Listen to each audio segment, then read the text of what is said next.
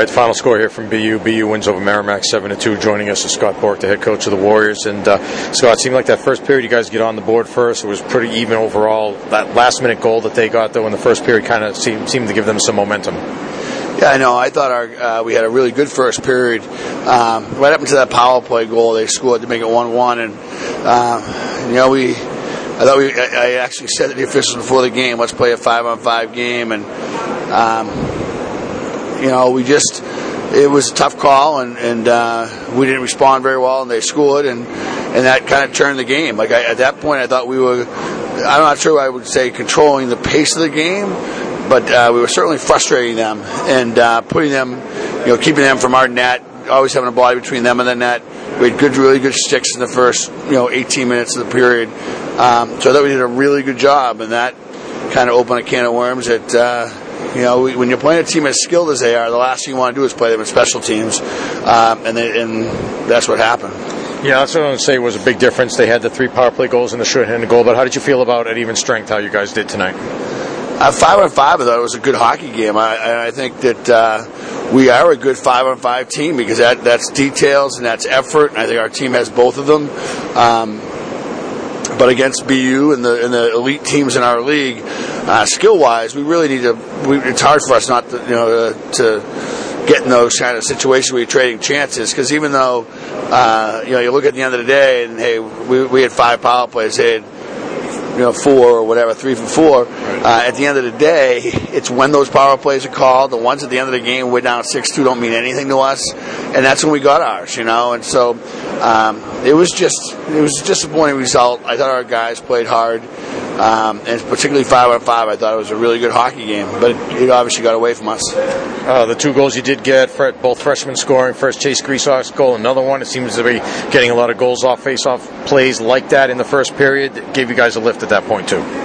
Well, I think we talked about this the last time. Chase puts all his pucks on net, so he scores goals. And it just, players sometimes wonder, geez, I'm in a drought, I can't score. Next thing you know, you show them their shot attempts, and they're shooting at about a 30% rate onto the net.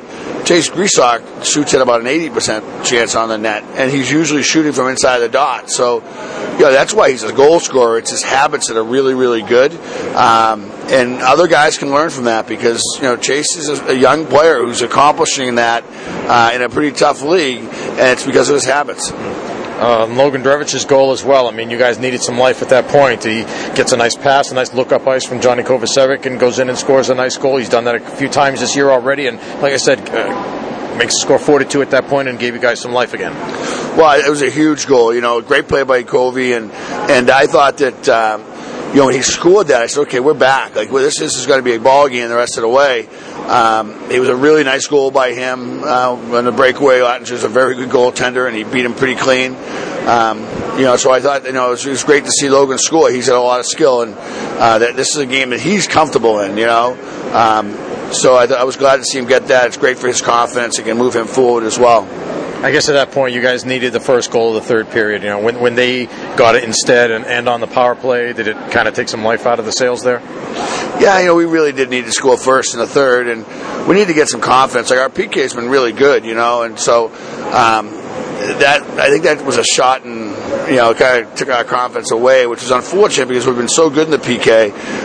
But you know what? They got an outstanding power play, and they got guys who can really move the puck and really shoot the puck. And time and space, they're going to make things happen like that, and they did today. All right, so BU wins tonight. You guys go up to Vermont on Friday. Thoughts about Vermont before the series there? Well, Vermont's going to be, it's a great atmosphere. It'll be an interesting place for us to play.